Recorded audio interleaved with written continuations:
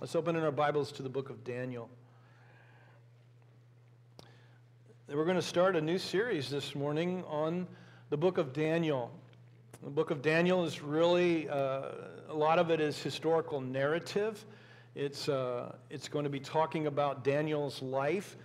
Some of it is apocalyptic. It's going to be written, there's visions that Daniel sees. We'll be talking about those. But we're going to start our journey through the book of Daniel this morning. And the life of Daniel is really the story of a young man who lived right in the midst of wrong. And so that's the title for the series for this book, is Living Right in the Midst of Wrong. Or maybe we could say the title could have been better, maybe Living a Life Without Compromise, because I believe that's sort of how Daniel and three of his friends lived their life.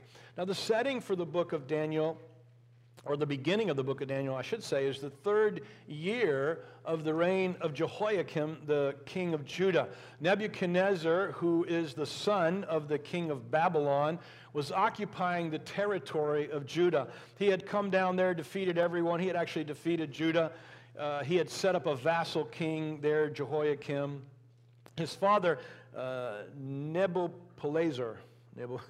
I practiced that a bunch this morning, and it still didn't come out right. I had it right there earlier, but it's Nebuchadnezzar. Anyway, that was his dad. He was the reigning monarch in Babylon. And so while Nebuchadnezzar is down there pilfering treasure from all the different countries and taking hostages of all the young men in these territories, he gets a message, an urgent message from back home that his father has died and he needs to come back and reclaim the throne. And so Nebuchadnezzar returns back to Babylon, and when he goes, he takes with him a number of young men as hostages, basically captives. And among the men that he takes back to Babylon are Daniel and three of his very close friends. Now, Jewish tradition says that Daniel was part of the royal family, that he was, in some form or fashion, he was one of David's descendants. He may have been as young as 13 when they took him. A lot of folks think he was around 15. I don't know that anybody knows for sure, but he was a very young man, and he would travel 1,500 miles, leave his family, and be captive in Babylon. At this point, the destruction of Jerusalem and the great exile to Babylon has not taken place. You remember from our study in the Minor Prophets, I know we have some guests that probably weren't here for that, but we studied through the Minor Prophets in the Old Testament, and they were divided between pre-exilic prophets and post-exilic prophets with a 70-year exile in the middle. And so this is really pre-exile. It's just we're really on the cusp of the exile taking place in just a few years. And that's when the book of Daniel begins. Daniel is taken before the destruction of Jerusalem and before the big exile. So if you have your Bibles to Daniel, we're going to start with chapter 1, verse 1. I'm going to read through verse 5. In the third year of the reign of Jehoiakim, king of Judah, Nebuchadnezzar, king of Babylon, came to Jerusalem and besieged it. And the Lord gave Jehoiakim, king of Judah, into his hand, along with some of the vessels of the house of God, and he brought them to the land of Shinar. The land of Shinar is another way of saying Babylon, to the house of his God, and he brought the vessels into the treasury of his God. And then the king ordered Ashpenaz, the chief of his officials, to bring in some of the sons of Israel, including some of the royal family and of the nobles, 4 youth in whom was no defect, who were good-looking, showing intelligence in every branch of wisdom, endowed with understanding and discerning knowledge, and who had the ability for serving in the king's court. And he ordered him, that is Ashpenaz, to teach them the literature and the language of the Chaldeans. Chaldeans is another way of saying the Babylonians. The king appointed for them a daily ration from the king's choice food and from the wine which he drank, and appointed that they should be educated 3 years, at the end of which they were to enter to the king's personal service. Now, Nebuchadnezzar was a really intelligent political leader. He chose some of the most gifted men, young men from Judah, and actually not just Judah, but from all the territories that he conquered. He would take these young men of noble birth, men who were good-looking, men who were intelligent, and his plan was to train them and teach them and lead them to kind of team up with him in political leadership in Babylon. Now, we aren't told Nebuchadnezzar's exact motivation. in taking these young men, but I want to suggest something. And I want to suggest that the reason why he would take these young men who were the cream of the crop was simply this, that if the cream of the crop would buy into their culture, if the cream of the crop would go along with Nebuchadnezzar, then the rest of the rank and file people would follow. So I think Nebuchadnezzar is smart and maybe even brilliant in his plan, that if he could win over these most intelligent, handsome young men, intelligent young leaders of nobility and even of royal blood, if he could win them over, then everyone else would follow suit. Now notice he took young people. I think that's important. You know, he didn't take the old influential folks. He took the young people. And the reason why he took the young people, I think, is also obviously clear. And it is that the young men are still open to influence. The young men have not been hardened by the seasons of life. They haven't become set in their ways from years of doing things a certain way or believing a certain thing. They're open to learning. And so, again, it doesn't say this, but I believe Nebuchadnezzar believed that he could influence them the best. And so that's why he chose some of these young men. Now, he had a fourfold strategy that is seen, I think, in the text. And the fourfold strategy that Nebuchadnezzar was going to use with these young men was this. He was going to give them a new viewpoint, literature and music. He was going to give them a new language. He was going to give them new food. And he was going to give them new names. And I think the goal of all of that was to kind of rip out their identity and lead them to, I'd put in my notes, compromise, but that's really not exactly right. I think he was trying to lead them to conform to this new culture in which they were going to find themselves. And so his goal is to get these young men, these really intelligent, good-looking men who are in leadership back home, or who would have been in leadership back home, he's going to get them in his new culture, immerse them in his new culture, and in the process he'd win them over, and they would become influential amongst their people. At least I think that's what he was trying to do. Now, amongst the young men that he chose, we look at verse 6 in your book. It tells us their names. I'm actually going to tell you what their names mean as I read the verse. This is chapter 1, verse 6. Among these were some from Judah. Daniel, name meaning God is my judge. Hananiah, his name meant the Lord has been gracious. Mishael, the one who comes from God. Azariah, the Lord is my helper. So you notice all four of these young men had what we would call really biblical names, really names focused on God. Then the commander of the officials assigned them new names to them. To Daniel, he assigned the name Belteshazzar, the secret, and his new name meant the secret of their god Baal. To Hananiah, he assigned the name Shadrach, and that name meant the inspiration of the sun god. To Mishael, he gave him the name Meshach, and that name meant to him he who belongs to the goddess Shishak. And Azariah, he changed his name to Abednego, and that meant servant of Nebo, who was the morning star.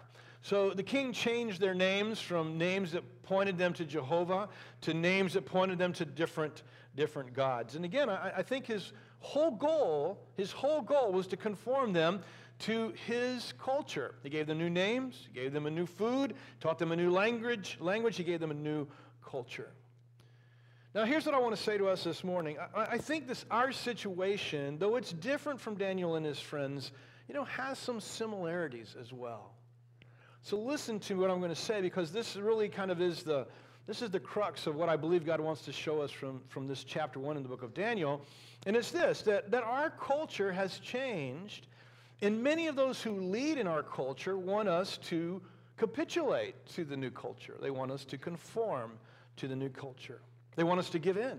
They want us to go away. They want us to surrender our understanding of culture and conform to the culture that everyone is saying, this is the new norm. This is our new culture. Let me talk to our young people for just a moment. Okay, I'm going to talk to you young folks. Listen to me what I'm going to say. The leaders of our new culture, they're coming for you. Okay? I don't mean that like as ominous maybe as it sounds, but they are coming for you, just like Nebuchadnezzar was coming for those young men. Our culture, they're going to try to change your mind. They're going to try to change your heart. They're going to try to change your allegiances, because they recognize this. If they'll change the youth of our culture, they'll change our culture for decades, if not generations. Their target is primarily the schools, young kids in school. changing the curriculum, changing our moral norms, changing the fountain from which we determine truth. And to be honest with you, our cultural leadership, our cultural elite, as they're often called, are succeeding in their efforts. Researchers have found that 1/3 of young Americans today say their views on abortion have changed in recent years. Nearly 3 times as many young Americans say they have become more supportive of abortion rights rather than opposed, 25% to 9%, according to the PRRI.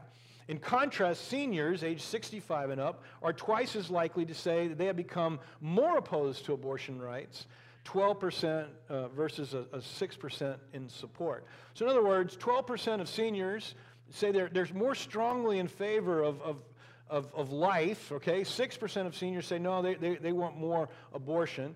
And of course, with the young people, it's exactly the opposite. Pew Research found that the public support of same-sex marriage has grown rapidly over the past decade. In 2007, Americans opposed the legalization of same-sex marriage by a margin of 54% to 37%. The Pew Research Center, I mean, these are really good numbers, okay? I mean, they're not skewed in any way. The Pew Research Center says that in the last 10 years, that's changed. It's 2/3 now in favor of same-sex marriage, 62%, with 32% opposing it. So it's actually reversed in 10 years. So culture is changing. So young people, here's what I want to ask you. What is your response to culture around you to be? What are you to do? But this is a question for all of us, right? What are we to do with the culture around us? Now, I want to show you, I tell you what, I'm really excited to preach this morning, to share this talk with you. I have just, it just really came together. I feel like I have something really from the Lord to challenge us. And not that I'm not always trying to do that, but you know, just in your heart, how you feel, I kind of feel that way today. And I want to show you four things that I think Daniel did in culture. And I want to suggest these 4 things for all of us today, okay? I mean, these are so relevant for us, and I believe we'll have such an impactful application on our lives if we will heed them. So let's kind of dive in. Verse 8.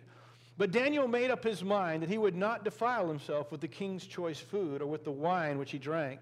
So he sought permission from the commander of the officials that he might not defile himself. Well, here's the first thing that we need to do with culture. Here's the first thing I think Daniel did. We must engage culture. We must immerse ourselves, be a part of culture. Of all the 4 things that the king wanted to do with him, Daniel didn't have a problem learning their language. He didn't seem to be bothered by the fact that he was going to learn their history and their literature and their music. That wasn't even on his radar. In fact, he would do really well at those things. It didn't even seem to bother him. It's bothered me more that they changed his name than it seems to have bothered him. But when it came to eating the food, that bothered him, and he wouldn't do it. Now, we're going to talk about the food in just a second, just a couple of minutes, right? But I want to set this food aside, and what I want you to see is Daniel's engagement in his new culture that he found himself in. I mean, he got fully immersed in his culture, in the literature, the reading, the language learning, his new name. I mean, he is involved in culture, as we'll see.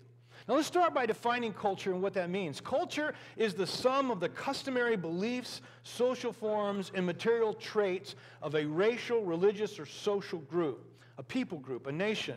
It can also be said that culture is the characteristic features of everyday existence shared by people in a place or a time.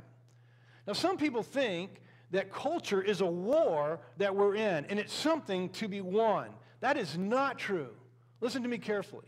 Culture is not a war that we're in and something to be won.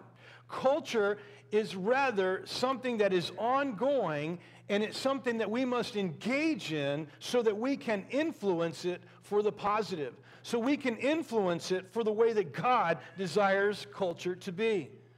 Now, all too often in our world, as followers of Jesus, we have this circle the wagon mentality about culture. Culture around us is changing, and maybe it's even becoming hostile towards us as believers. Really, I think they're pretty much removing our privileged status that we've had in the past. But regardless, let's just say it's becoming hostile. So our answer so often is, let's retreat from public life. Let's get out of here. Let's go hide ourselves. But that is not what Jesus called us to do, and it's not what Daniel did. All right? We are the salt of the earth, the light of the world. Jesus' point is he calls us to engage culture, to affect it, not separate it from it. Not separate ourselves from it. The Christian monastic movement began somewhere in the 3rd century, okay? And ever since then, men have been removing themselves from culture, isolating themselves in monasteries so they can give themselves completely to Jesus. I mean, that's a great thought, but that's exactly the opposite of what Jesus told us to do. He did not tell us to go and isolate ourselves. He told us to go and to be salt and light in culture. Even in our own country, you know, we may have not bought into the whole monastic movement, but we bought into some of this kind of thinking. And so back in the middle of last century, I mean, we kind of gave up the media. We gave up politics. We kind of isolated ourselves from these areas of culture, the arts. You know, because there's so many ungodly people in there. Those are just not professions for us as Christians. And what happened? I mean, our politics and our arts and our media and everything, they're run by people who have a very different worldview and a very different cultural desire than us. And we basically abandon our place of influence in those areas. When we tried to do those things, we would use them in our own Christian bubble just for ourselves. After all, why should you go on Twitter and tweet when you can go on Christian Chirp and chirp? Did y'all know that? I didn't even know that. There's a Christian Twitter called Christian Cheap Chirp. Sure. Why would you do that? Some of you say, why would you tweet to start with? I get that, you know, but my point is, why would we take what little influence we have and want to kind of cocoon it just among ourselves? In 1979, Jerry Falwell organized the Moral Majority and tried once again to exercise influence on culture at large. But honestly, it was too late, and I'm not even sure all of his methods were the best, right? Culture had moved, and culture has continued to move. And to be honest with you, folks, culture, I believe, is still going to continue to move. And away from the kind of culture and flourishing that God desires for societies. In the Sermon on the Mount, Jesus told us, his followers, this is what he said. You are the light of the world. A city set on a hill cannot be hidden. Nor do people light a lamp and put it under a basket, but they put it on a stand and it gives light to all in the house. In the same way, let your light shine before others so that they may see your good works and give glory to your Father who is in heaven. Now, I realize that the focus of verse 16 is on how we act, but how we act has to do with what we say. And here's what Jesus is saying. He's saying we don't take this thing that God has done in us by redeeming us and changing us and renewing our mind. We don't take this thing and hide it from the world. We take this thing and we put it up there where everyone can see it. We don't put a bushel over it. We put it up there. There is no way for us to engage culture and influence it if we're going to somehow divorce ourselves from culture. When Jesus said that we're the salt and the light, he's saying we have a positive, an influence that is preserving culture, changing culture for the better. And I think, now y'all might disagree with me, but I think Daniel got this. Because all through Daniel's life, Daniel is going to stay engaged in culture. He's going to be in political leadership his entire life in the country of Babylon. And he is going to be a voice person for God's truth. He's going to stay connected his entire life. And he's going to influence. Listen, I don't know whether Daniel got it or not, but maybe he did. Hey, listen, friends. Nebuchadnezzar is trying to influence us. He's not going to influence us. We're going to take our position and we're going to influence them. We're going to influence the places where we are. I think that was his heart. So to communicate with them, he learned their language because he knew that if he was going to have kind of an impact in Babylon, he had to speak their heart language. He evidently learned their history and their beliefs and read their literature and maybe listened to their music at some level to understand. If he was going to influence them, he evidently gladly accepted his name change. I don't see anywhere where he complains about that. It used to bug me. I made a decision that I was not going to call them Shadrach, Meshach, and Abednego because those were their pagan names, right? I was going to call them by their God-given influence, those names. And then this week I had this thought. What does Saul do as soon as he gets converted and then goes out to reach the Greeks? What does he do? Changes his name. Why does he change his name? Changes his name so he can better relate with the people that he's trying to reach and win. Now here's my point. I'm not saying that Daniel and them were really happy about the name change, but I think they understood, hey, this is just a means and a way by which I can influence the Babylonian culture as opposed to letting them influence me. So brothers and sisters, man, I think Daniel in chapter 1 is a great call for all of us to engage culture and not retreat from it. Now, let me go on to the second thing from Daniel. Here's the second thing we got to learn from him. We must resist culture. Well, isn't the best way to resist culture to not engage culture? I mean, that's what the monks think, right?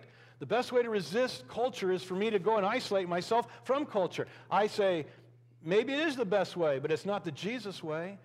And if you're going to be a follower of Jesus, you got to do it Jesus' way. And Jesus' way is not to disengage from culture. Jesus' way is for us to be salt and light in the culture. So we engage, but we must resist wrong, immorality, that which is hurtful, that which is contrary to God. We have to resist those things and not give in to the culture around us. This is where our influence comes in. Daniel would accept so much, but he wouldn't go along with the food. Now, why didn't he go along with the food? I mean, in my book, man, the food is the least of his worries, right? But not according to Daniel. Daniel wouldn't go along with the king's choice food because it violated God's law for him. We're not told exactly how it was, but, God had given Israel dietary laws. Certain things they could eat, certain things they couldn't eat. And so evidently, what they were being asked to eat went against those dietary laws. Or maybe it was food offered to idols. And so Daniel didn't want to do that. Whatever it was, Daniel and his friends recognized that to eat the food was to violate God's law. Engaging culture doesn't mean we capitulate or conform to what is ungodly or wrong. It means that we have, and this is where our influence comes in, it's when we stand up against culture for what's right and speak truth in such a way that's compelling. That's how we're going to influence culture, by standing against it and resisting it. As we engage culture, there are going to be a lot of things that we can't go along with, okay? There's going to be a lot of things that we just can't be involved in, that we don't agree with, that we believe are wrong. And just like Daniel, we're going to have to resist those things. We're going to have to stand up for those things and say, nope, I don't care if all the rest of the culture is for them. They're not right, and I'm not doing that, all right? Now, one thing that I do want to point out that maybe you notice, maybe you don't, but Daniel may be 13 years old. Maybe he's 15 years old. Let's give him 15. And yet at the age of 15, he understands the intersection between God's will and culture. He understands where the problem is. He understands the line that he can't cross over if he's going to be obedient to God. How did he get that? How at the age of 13 or 15 did Daniel know the intersection of God's law and Babylonian culture? Well, it's obvious, isn't it? His parents taught him. His synagogue taught him. He was taught well. I don't think we can stress the importance from Daniel 1 of teaching our kids the Bible. Now, parents, listen to what I'm going to say now. This is your deal. This is your calling. It's not mine. It's not even ours as the church. It's yours. If you're a follower of Jesus, your children have been entrusted to you. I mean, God says, if you've got children, I'm entrusting them to you. It's your responsibility, if you're a follower of Jesus, to sow into your children the Word of God. Now, please don't hear me saying that doesn't mean that the rest of us don't have a part in that. We absolutely do. I mean, your kids by default are our kids, right? We're the extended family. So all of us are going to hopefully be sowing into our children, but the bulk of the responsibility is yours. I've been there. I had 6 of them, 6 little ones. And I know how hard it is, but I want to say to you young parents, don't give up. Don't give up and just make it a priority. Don't let all these other things in culture. I mean, this is where we do what's right and we resist the culture to not do wrong. And so, hey, you can sow baseball and you can sow all kinds of other stuff, dance and whatever you're sowing into your kids, that's great. But you better make sure that the Word of God is your primary sowing into your kids. Because, they might end up being like Daniel. They're like Daniel. They're living in a culture our influence in culture has changed. And so culture is becoming this really big influence. So parents, this is, I'm not trying to put a guilt trip on you. I'm just calling you to step up to this great responsibility that's yours. And by the way, that's why we don't separate our young people. That's why we've been trying to do something different and not separate our young people, especially in high school, from the learning activities that we have as adults, because we think that'll help you young people. And let me just speak to you high schoolers for just a moment. Some of you are just not participating. Let me urge you to change that. Just because we don't have a high school class, come be a part. Be a part of the adult learning in this class. Adult learning of the Word of God, so that you can engage culture, but know where you've got to resist and draw the line. Now, how do we know where the line is? How do we know what we have to resist? Well, I'm going to give you 3 sources of light. Here they are. You have light from within. You know where you need to result. You know when you need to resist culture. Part of it's going to be internal. You've got a conscience that God has given you. And so when your conscience is telling you this is wrong, I can't go along with my peers, as hard as it is, this is where you young people, old people, we've got to stand up and say, no, I'm not doing that. My conscience is telling me that's wrong. Light from within. Romans chapter 1, verse 18 says that men suppress the truth of God on the inside. So you know what happens? And some of you can relate to this, and I bet you even as I'm talking, God's bringing something to mind where the Spirit of God, your conscience, is just told you something's wrong, and you keep doing it, and you keep doing it, and eventually it goes away. Because you've suppressed it, and you've pushed it down. And God hardens you to that. Number 2, you have light from without. You get excellent counsel from other Christians. Proverbs 11:14, where no counsel is, the people fall, but in the multitude of counselors there is safety. It doesn't say so, but I bet you Daniel and his 3 friends, Shadrach, Meshach, and Belteshazzar, Shadrach, Meshach, and Abednego, I bet you those 4 guys sat down and said, hey, where's the line? What can't we do? Man, we can't eat this food. Can't eat this food. There's wisdom in counsel. So listen, if you're struggling with culture pushing on you, and you're wondering whether, how does my Christian faith and culture, where do I need to stand? What can I do? What can I not do with culture? Man, talk to people around you that are believers, that are ahead of you in the game. Talk with them. Get advice. Get help. And the third thing, and this is the most important, light from above. The best source of light is God himself. James says, anybody lacks wisdom, let him ask God. God's law is where we get light. We cannot violate God's law when it comes to culture. That's what so many Christians are doing now, though. They're trying to engage culture, and I applaud them for that. But they're engaging culture, but jettisoning the only place that will give them a true evaluation of culture. We have to evaluate culture against God's word, so you need to do that. Our culture is changing rapidly, and you and I need to be presenting God's culture, God's truth. Same-sex marriage, sex before marriage, gender fluidity, egalitarianism, the viewing of pornography, the accommodation of materialism, the priority of hedonism, the use of social media.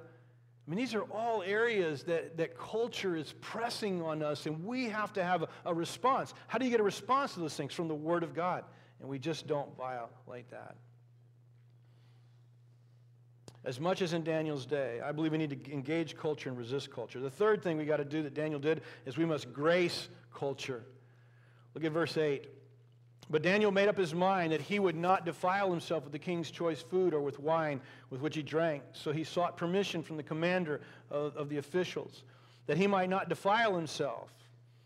Now, God granted Daniel favor and compassion in the sight of the commander of the officials. And the commander of the officials said to Daniel, I'm afraid of my lord the king, who has appointed your food and your drink. For why should he see your faces looking more haggard than the youth who are your own age? then you would make me forfeit my head to the king. You probably get that, but the guy is basically saying, the king would say, why do these guys look worse? I didn't make them eat the food, and the king's going to cut my head off. That's what the guy says. But Daniel said to the overseer, whom the commander of the officials had appointed over Daniel, Hananiah, Mishael, and Azariah, please test your servants for 10 days. Let us be given some vegetables to eat and water to drink. Then let our appearance be observed in your presence and the appearance of the youth who are eating the king's choice food, and deal with your servants according to what you see. So he listened to them in this matter and tested them for 10 days. And at the end of 10 days, their appearance seemed better, and they were fatter than all the youths who had been eating the king's choice food. So the overseer continued to withhold choice food and the wine that they were to drink, and kept giving them vegetables. Now it says Daniel and his buddies made a decision not to defile themselves. They weren't going to embrace culture where it was sinful. But did you notice how he handled himself? And here's what I want you to see. He handles himself with graciousness and kindness. I guess Daniel could have, in self-righteousness, stood up on his soapbox, ridden his high horse, demanded with pomposity that they give him the right kind of food because he was of the royal family of David and all of that. That's not what he does. In grace, he submits to the authority and asks for permission. When the man in authority pushes back, notice what Daniel does. Daniel suggests a compromise. Here's the point that I want you to notice. Daniel is treating others, this Babylonian guy over him, with grace and kindness and with dignity, and not with arrogance and anger. Now, too many of us, in confronting culture, we are confronting culture in a very different way. We're demanding of culture that it change back to what it used to be, that somebody put it back the way it was. Listen to me, everyone. Nobody's going to put it back. Nobody's going to put it back. If culture is ever going to return to be more in keeping with God's desire of flourishing in our culture, if it's going to go back, it's going to be because we influence culture to go back. I mean, we can make laws for a little while, and I'm not trying to speak against laws, but we can make laws for a little while that might retard some of this, but laws ain't taking it back. No, that wasn't good English. Laws are not taking it back. Only our influence will take it back. Our forefathers influenced culture, and they gave us America. We gave up our influence. We're giving up our influence, and we need to be speaking now and engaging culture, speaking God's will. But when we engage culture, we need to do it with humility and grace and kindness, just like Daniel demonstrated. Our harsh and unkind words on social media are not the way of God. Our rudeness and vitriol wins over no one. I mean, listen to me what I'm saying. You think you're going to win an argument by being a jerk? You're not going to win any arguments that way. And that's not what God's called us to do. Listen to what Paul told us. Okay, I don't care what anybody else is doing. Listen to what God called Bacon's Castle family to do. He says, Paul said to us, speak the truth in, and you know it, speak the truth in. Speak the truth in. Okay, we're to speak the truth. Don't misunderstand God. We're to speak truth. We're to say, listen, I know you have same-sex attraction, but there's no such thing as same-sex marriage. I know you really want to desire, I know you desire to have sex outside of marriage, but you know what? That's morally wrong. And on it goes. We speak the truth. We just do it in love. And then he says this. He says, let your speech always, my emphasis, be gracious, seasoned with salt, so that you may know how you ought to answer each person. Jesus told us unequivocally, love your enemies.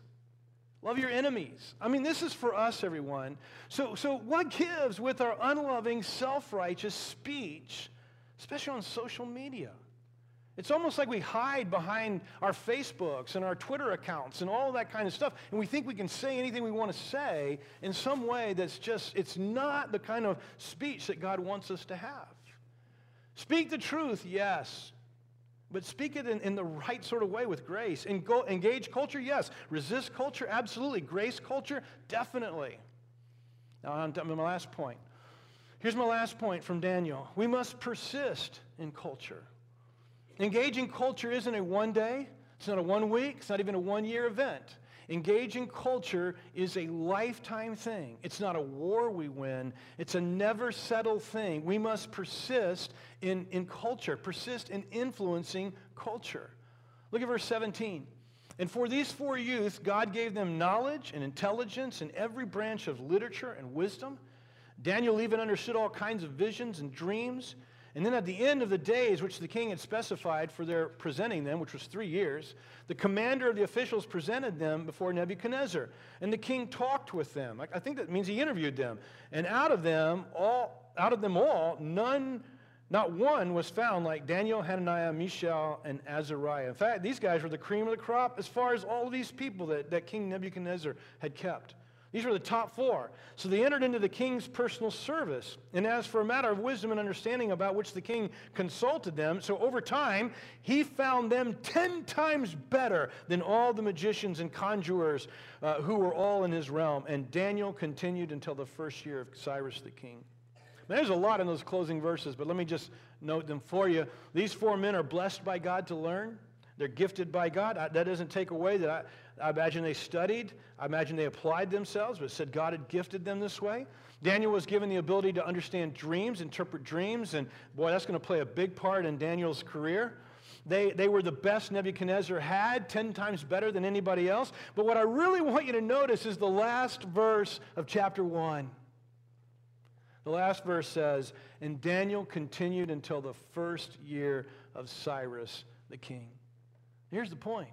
Daniel never disengaged from affecting culture his entire life. Until the very end, Daniel was the satrap or whatever his title was. At one point, he's the lead under the king. He has this very influential position in culture, and he's using it, and he uses it all the way till the advent of Cyrus. And Cyrus is 70 years. The exile is 70 years. Daniel got there before. I don't know how old Daniel is, but he must be 80-some years old. And so when Daniel, all the way till his death, he's in service. I spoke to the young people just a moment ago. Let me speak to you older people. You are not to disengage from this world, from affecting culture. You are not permitted to retire from your service to our King. You're not permitted to back away from ministry and serving and seeking to influence culture by what you do and what you say. You never get old enough that you can. I realize that the older we get, the slower we become and all of that kind of stuff. I recognize that. But to us older people, we have to stay engaged in culture so that we can speak to it, so we can bring God's truth to bear on culture in love. We got to do that, everybody. Stay informed. Learn what your culture is, where your culture is heading. Learn what's happening in culture. Listen to things so that you can learn. 2 of the podcasts, and I know you'll get tired of me saying this, but I don't seem to be making much progress with it, but I'm telling you, one of the greatest things and tools in our hand today is podcasting. And 2 podcasts that I listen to every day just about, at least every week, is the Breakpoint podcast and the Briefing podcast. You know what these 2 podcasts are about? They're about culture. They're about what's happening in our culture. They're about how our culture is impacting our Christian faith. It's talking about how our Christian faith and how you and I can impact culture. And I listen to both of them, and I tell you, I do that not because I'm a pastor. I do that because I'm Jimmy the Christian. And I really want to challenge all of you, especially you older folks, and you younger people too. We have to stay engaged all the way to the end. We can't bow out at some point because it's too hard or I've done my bit. There is no done my bit stuff, okay? We are called to persist until the first year of Cyrus. We're called to persist till the day I meet the Lord. So, some of you this morning, I think you've checked out of culture. You say, hey, let it go to hell. I don't care. It's not my business. I got my little world. I got my church family. I'm telling you, that's wrong thinking. That's not what Jesus called us to do. He called us to impact our culture. You're the salt and you're the light. So, I'm finished. Here's my conclusion. We live in why is somebody laughing over there? We live in a flawed, fallen, sinful world that God is redeeming, and he will ultimately totally redeem. This has become one of my favorite passages of Scripture. It's Romans 8. Just listen. Romans 8:19. For the creation waits with eager longing for the revealing of the sons of God. For the creation was subjected to futility, not willingly, but because of him who subjected it in hope, that the creation itself will be set free from its bondage to corruption and obtain the freedom of the glory of the children of God. So God tells us, listen, when we fell against, when we sinned against God and cast our world into brokenness, I mean, it wasn't just us and our relationships that were cast into brokenness. The world itself was cast into brokenness. And Paul says, man, this world is longing for the day that God's going to change that and release that brokenness that our whole world, our universe experiences.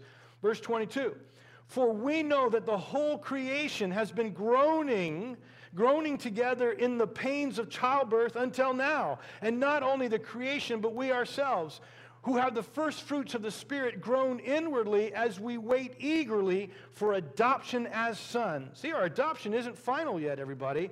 The redemption of our bodies. We're waiting for this. The world is waiting for this. God's going to fix it. For in this hope we were saved. Now hope that is seen is not hope. For who hopes what he sees? But if we hope for what we do not see, we wait for it with patience. Paul is telling us, listen, there's coming a day where God's going to fix everything. He's going to redeem the world. He's going to redeem us. You know, we're waiting for the redemption of our bodies. We're waiting for our full adoption as sons of God. That's what we hope for. And you know, and that's what all of us need to do. You need to keep your focus on that. Don't forget, God is going to fix all of this evil. He's going to fix it. He's fixed it in Christ, and he's going to bring it to fruition. And we will inherit, we as those who have put our faith in God, we will inherit the Garden of Eden all over again, not corrupted and broken by sin. And that is our hope. And you need to keep your mind and your heart set on that, okay? But though we look for that, listen to me carefully. I'm finished. I promise I am. I got 3 more minutes. We're focused on that, but that does not absolve us or free us from the responsibility of seeking to encourage culture today to embrace God's truth and to bring about the flourishing of society. Did you know that God's way brings flourishing? Everything that's not against God's way brings death, man. I mean, that's what our world's experiencing. Brokenness that results in just awful death everywhere. The corruption of all things. But Jesus brings flourishing. And we have a responsibility to affect this world now, even though our hope is on that in the future. Everybody with me? I end with this quote from John Stott. John Stott wrote this in a book called, an article called 4 Ways Christians Can Influence the World. This is John's quote, and I'm finished. John Stott, great influential evangelical from last century, one of the greatest. He said, if we are pessimists and think we are capable of doing nothing in human society today, I venture to say that we are theologically extremely unbalanced, if not actually heretical and harmful. It's ludicrous to say that Christians can have no influence in society. It's biblically and historically mistaken. Christianity has had an enormous influence on society down throughout its long and checkered history. Look at the conclusion of Kenneth Latourette in his 7-volume work on the history of the expansion of Christianity. Now here's Lewis quoting Latourette. No life ever lived on this planet has been so influential in the affairs of men like the life of Jesus Christ. From that brief life and its apparent frustration has flowed a more powerful force for the triumphant waging of men's long battle than any other ever known by the human race. By it, millions have been lifted from illiteracy and ignorance and have been placed upon the road of growing intellectual freedom and control over the physical environment.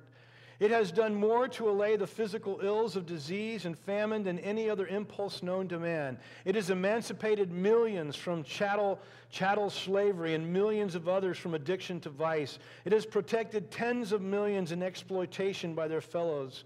It's been the most fruitful source of movement to lessen the horrors of war and to put the relations of men and nations on the basis of justice and of peace. Now, that was Latourette, and this is back to John Stott. Christ and his church have had an enormous influence. And if only we were out and out for Jesus Christ in fullness of our commitment, then we would have far more influence than we do. So away with pessimism, away also with blind optimism, as if we thought utopia was around the corner. No, Christians are sober-minded, biblical realists who have a balanced doctrine of creation for redemption and consummation. In other words, Romans 8, we recognize that's coming. But we are not powerless. I'm afraid that what we are rather is often lazy and short-sightedness and unbelieving and disobedient to the commission of Jesus. Let's be like Daniel. Let's be like Paul. By all means, let's be like Jesus, our Savior. Thanks for listening. This message has been brought to you by Bacon's Castle Baptist Church. And if you'd like to learn more about our church, please visit us on the web at www.baconscastle.com.